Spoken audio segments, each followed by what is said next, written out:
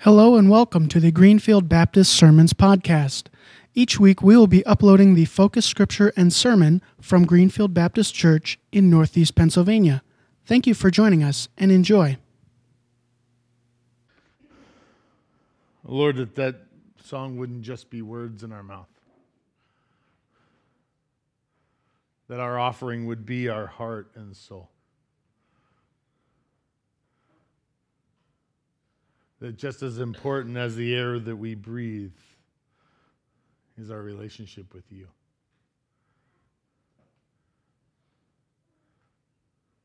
Lord, may we throw off the things that so quickly tangle us and hold us back. The things of this world that distract us. The things this week that kept us from our relationship with you.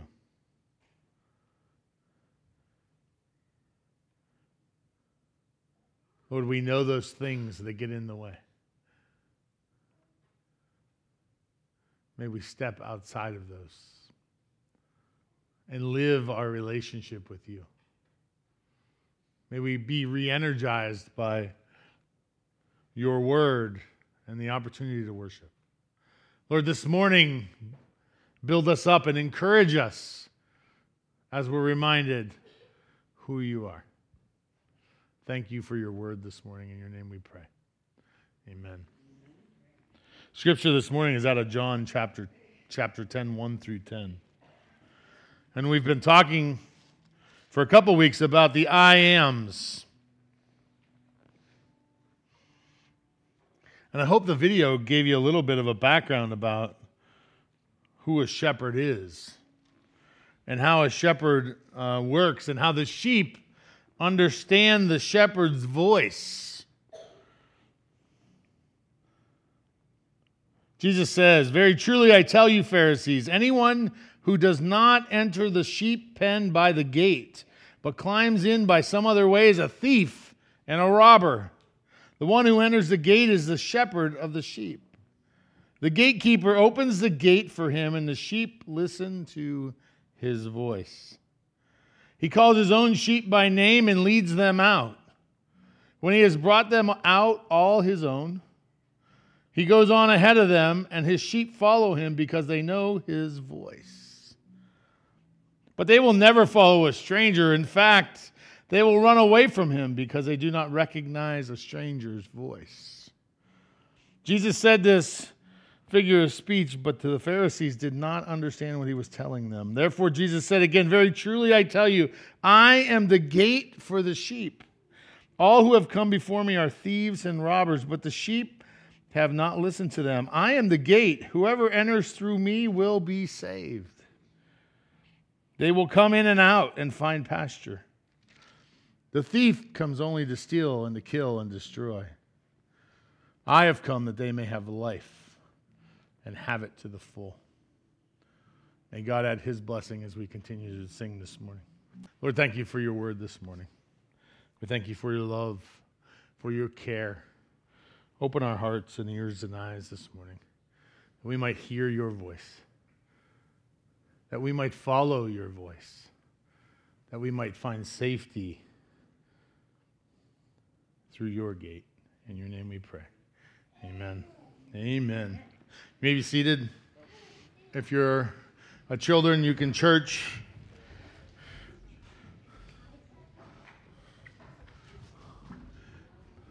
Please run. I like running.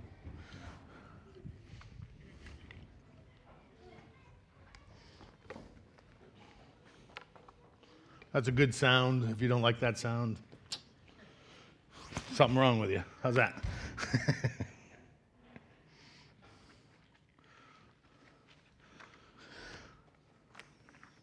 Does anybody want life to the full?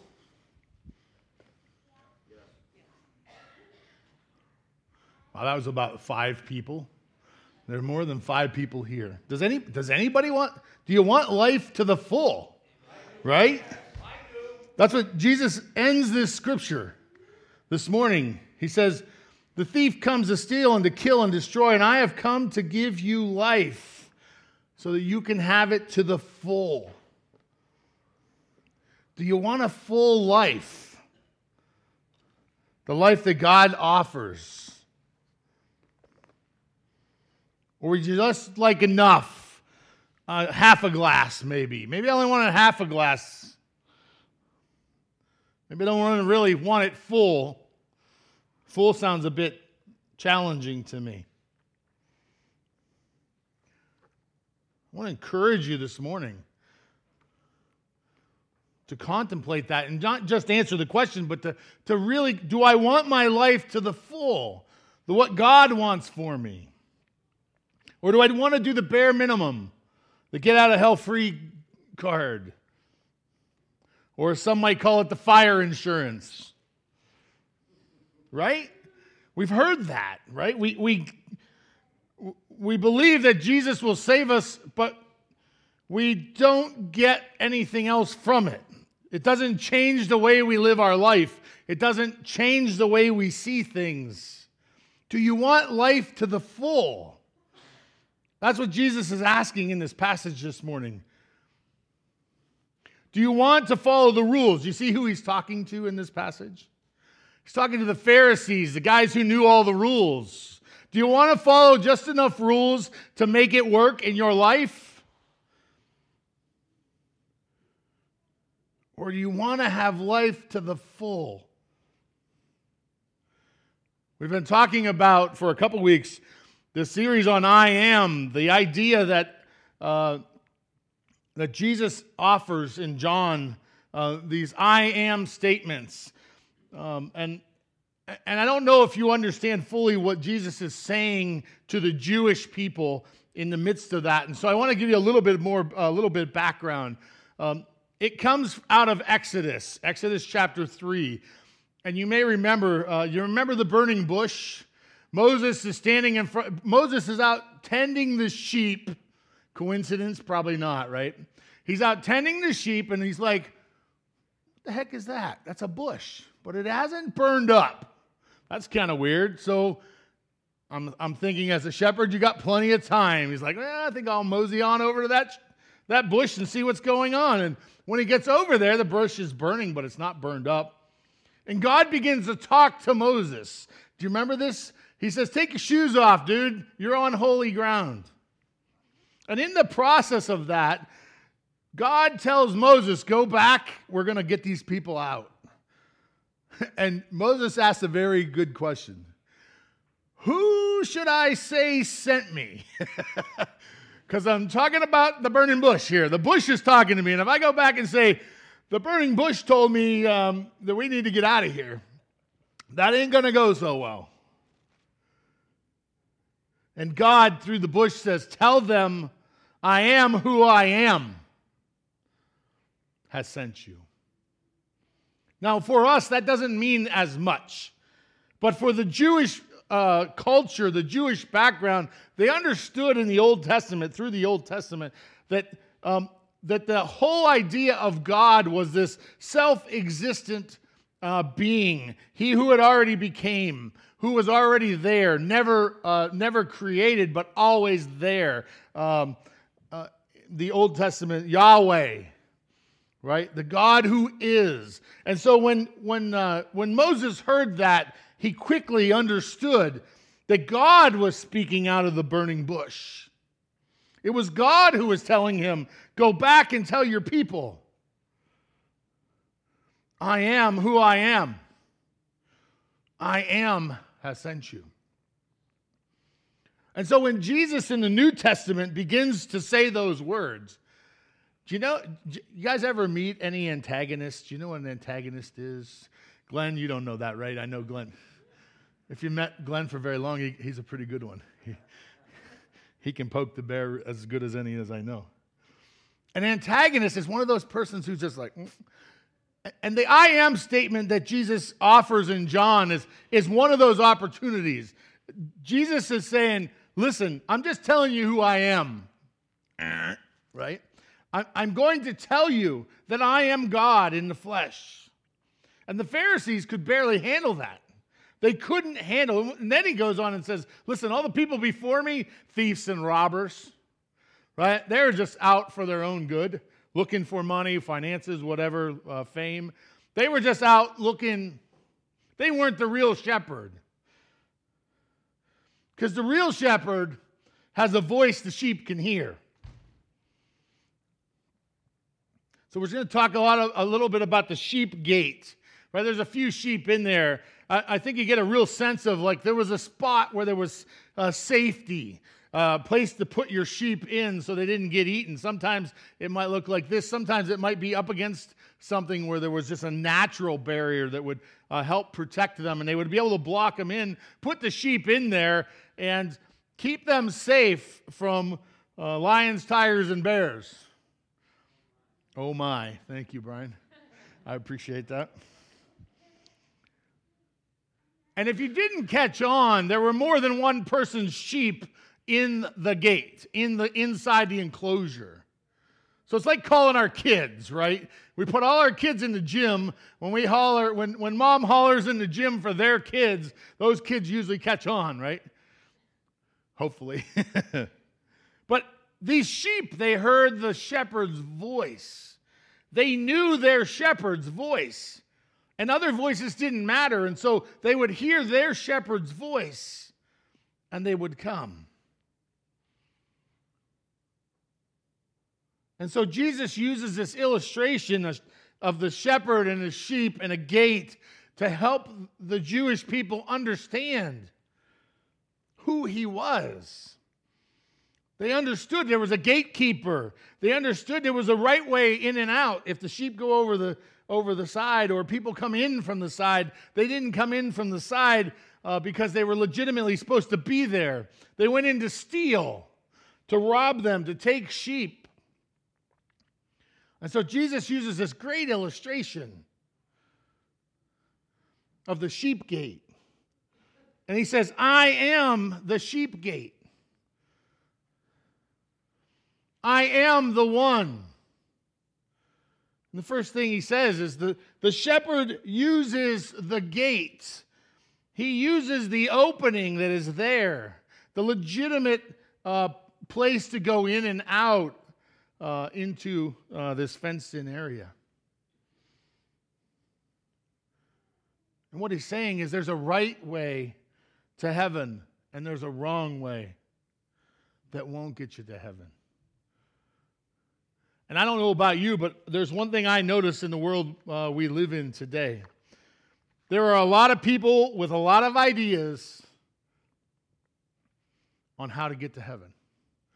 And it won't take you very long to find out that there's some really messed up ideas. And let me encourage you to challenge yourself, to ask yourself, how do I get to heaven? If it's Jesus plus anything, it doesn't work. It will not work. If you think all roads lead to heaven, you are sadly mistaken. If you think that you can be anything other than a follower of Jesus and go to heaven, you're missing the boat. If you think you can go and be natural and watch nature and believe all that stuff will get you to heaven, you have missed the boat. If you believe that there are other religions, other faiths, other religions that are out there that will get you to heaven, you have missed the boat. Jesus says, listen, there are thieves and robbers. Those are the people who come to steal. There is only one way. I am the sheep gate. There is only one legitimate way to go to heaven with Jesus. Be careful, people. Be very careful. Check yourself. Make sure you understand what you have faith in. Because I think people unnoticing will grab Jesus plus enough money in the offering. Jesus plus enough teaching a kid's Sunday school. Jesus plus picking weeds in the garden. Those are important things. We're going to have a work day, and we're going to suck up all those leaves that aren't in the cemetery yet. But if you haven't been here very many years, you'll know that there'll be leaves. It'll be solid leaves about a month. But those are not the things that get us to heaven. Those help to build us up and encourage us. They help us to be strengthened. Workday is not about workday. Workday is about gathering together with other believers in fellowship. They even feed you. But it's not about what we get done. Of course, we need to get things done. If we don't take those leaves off this year and we let them go till next year, about 4 or 5 years, we'll have a couple feet and there won't be any grass and all those things We need those things. But those things are extra to our relationship with Jesus Christ. Understand that those things are extra. The scripture says those should come out as a wellspring, the extra from what's inside of us. They're good for us. I couldn't help but see on the mission trip, when we went on the mission trip, it was exciting, and we went there believing we were going to help people, and we did help people. But you know what I saw? I saw our people being encouraged and challenged and brought to spots where they realized what was most important. Because I can tell you the truth, I have never lost a house. I never had a tornado come through and demolish and take everything I've ever had. But I lived that for a week through a lady who had lost everything. And I quickly realized that how blessed I am.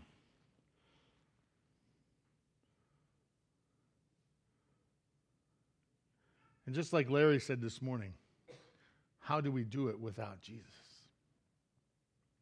So let me challenge you. Is Jesus the reason you're going to heaven? Is Jesus the reason you do what you do? Is Jesus directing your paths? That's where it needs to come from. Jesus plus nothing equals everything. Is Jesus giving you the strength to get up every day? Are you drawing upon Him? Because if you're not, you're missing the boat. If you think sitting in a pew on Sunday morning is solving your problem and you can't figure out why you still feel the same way, then you're missing the point. It's our relationship to Jesus Christ that matters. Everything else will fall aside. Everything else will fall aside. Second thing he says is, the sheep hear my voice. And he calls on his own sheep and he leads them out. Are you hearing God's voice? Do you hear God's, maybe not in an audible way. I want to be clear. Some people think that if you haven't heard God in an audible voice, that you haven't heard God. And I just want to be clear. I cannot completely say that I've ever heard God's audible voice in my life. Some people have. I'm not discounting that at all. What I'm saying is that we can hear God's voice in other ways, right? We can hear God's voice through the reading and understanding and the growth and studying of Scripture. We can hear God's voice through other believers who have come alongside of us. We can hear God's voice through prayer and meditation on His Word. We can hear God's voice in so many different ways. Are you hearing God's voice? Are you giving Him the time and the space? See, I think all too often we get in a big hurry. See, rather than taking the time and energy to intently listen for God and to be patient, we want the answer yesterday. We live in a world that if you take more than 3 minutes to get your fast food meal in the drive-thru, you're angry. You're frustrated. Why can't they have my fries ready? What is going on? That's the world we live in.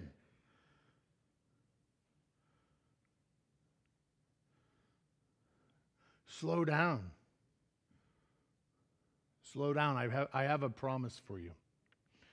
You'll never miss the bus by waiting on God. You'll never miss the bus. All too often we jump on the wrong bus. We've gotten on the wrong bus because we're in such a hurry to believe that God is moving yesterday and I'm going to miss out on it if I don't jump on this bus. There may never be another bus. And we miss the bus we're supposed to be on. The reality is when you go and you look at Scripture and you look at certain individuals in Scripture, you quickly realize that some people in God's timing is so different than our timing. We think we got to be Abraham one day and Moses the next day and David the week after that and Solomon after that, and then we got to be Peter and maybe Simon. We could be John, and we just think that within this timing of a year we should have all these experiences that people in the Bible had one experience in their life.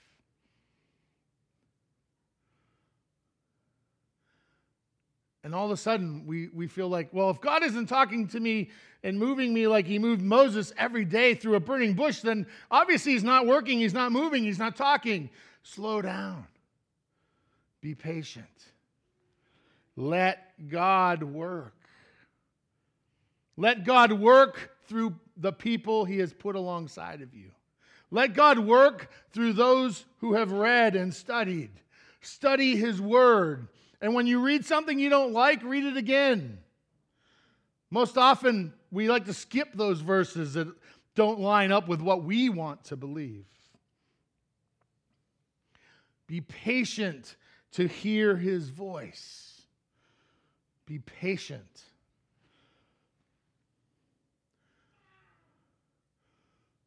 Proverbs 11:14 says, where there is no counsel, the people fall.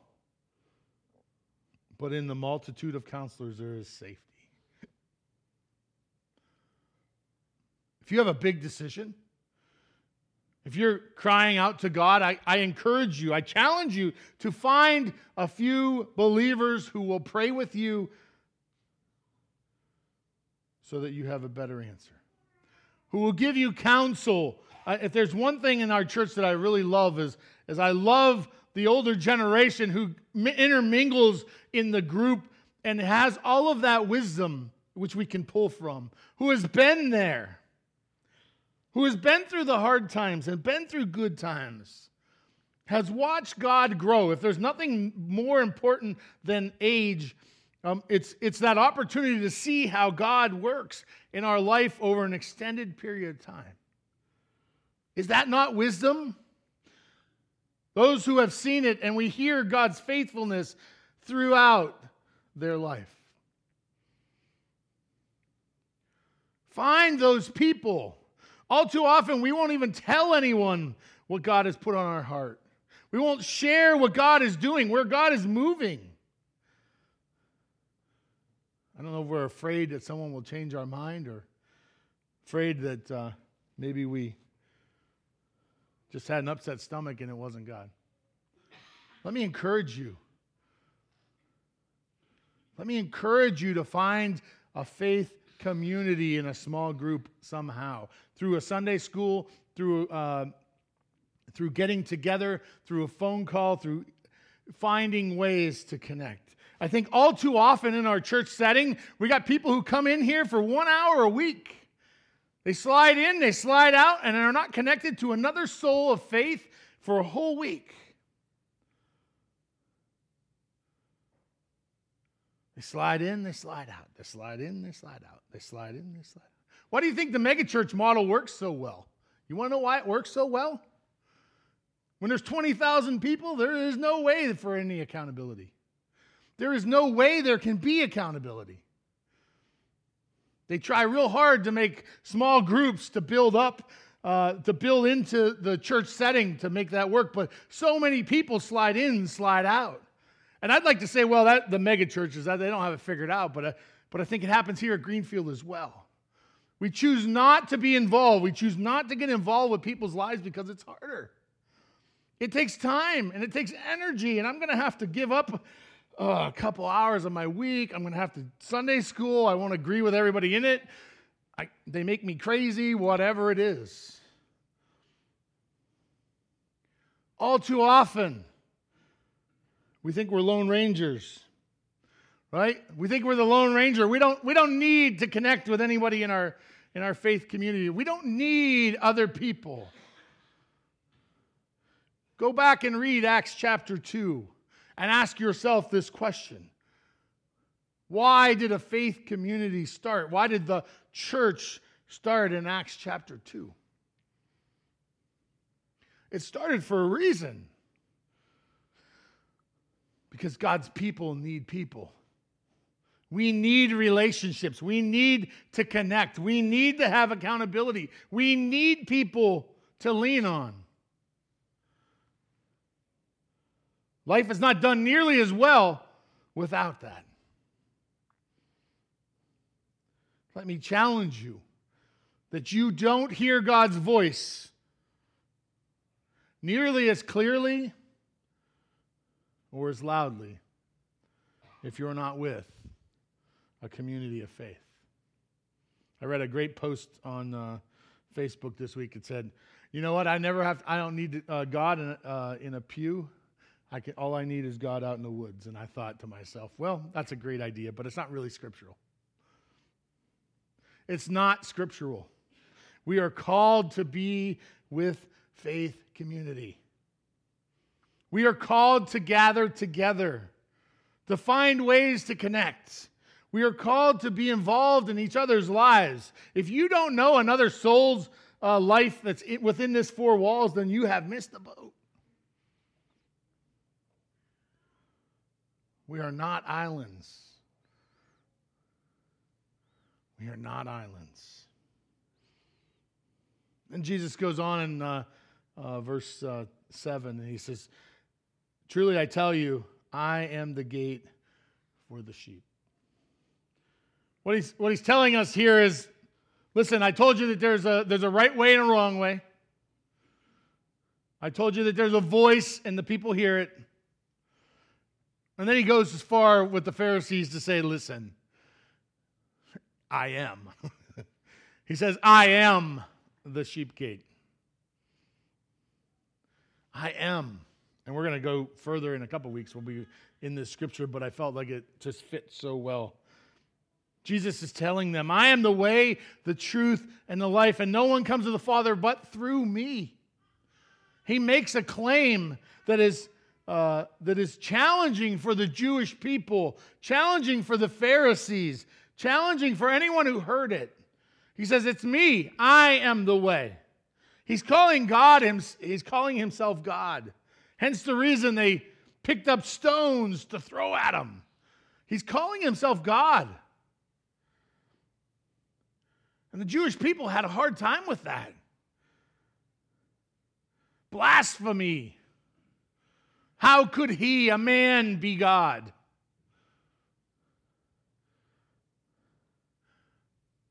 How does that even work? We recognize that God came to earth. Jesus, God incarnate, he came to earth to live a perfect life. There's only one way to God, and that's through Jesus. He came to earth to offer us a new way, a way out, an opportunity to go through the gate in a legitimate way. See, up until then, they looked for other ways to go through the gate. They would sacrifice animals on the altar. They would ask for forgiveness. They would have these grain offerings. They had all these different ways to try to get right with God, but it didn't work on the long term. Might work for the moment, but they, just like us, made mistakes. And when they made mistakes, they were right back where they were. And Jesus came as a once and for all. He came to bring us salvation through his blood, through his perfection. He said, I am the way, the truth, and the life, and no one comes to the Father but through me.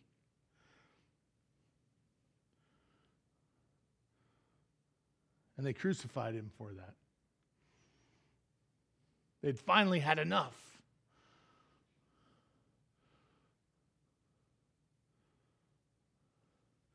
I was talking this week with someone about why do people so quickly change?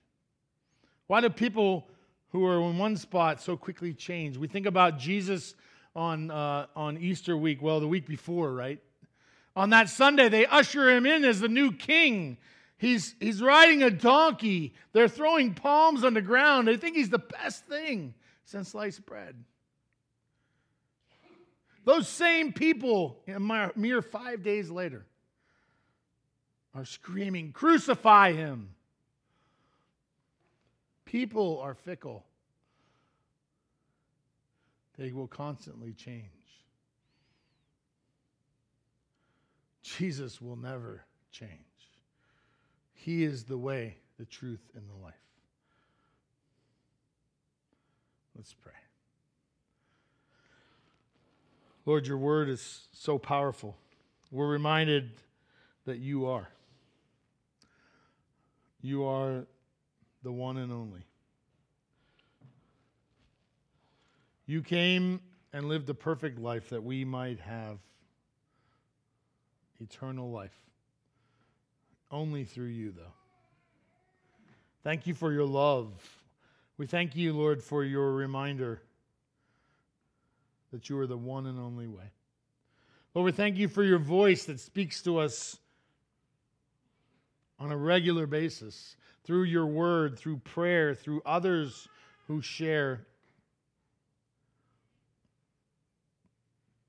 Lord, your sheep hear your voice and respond.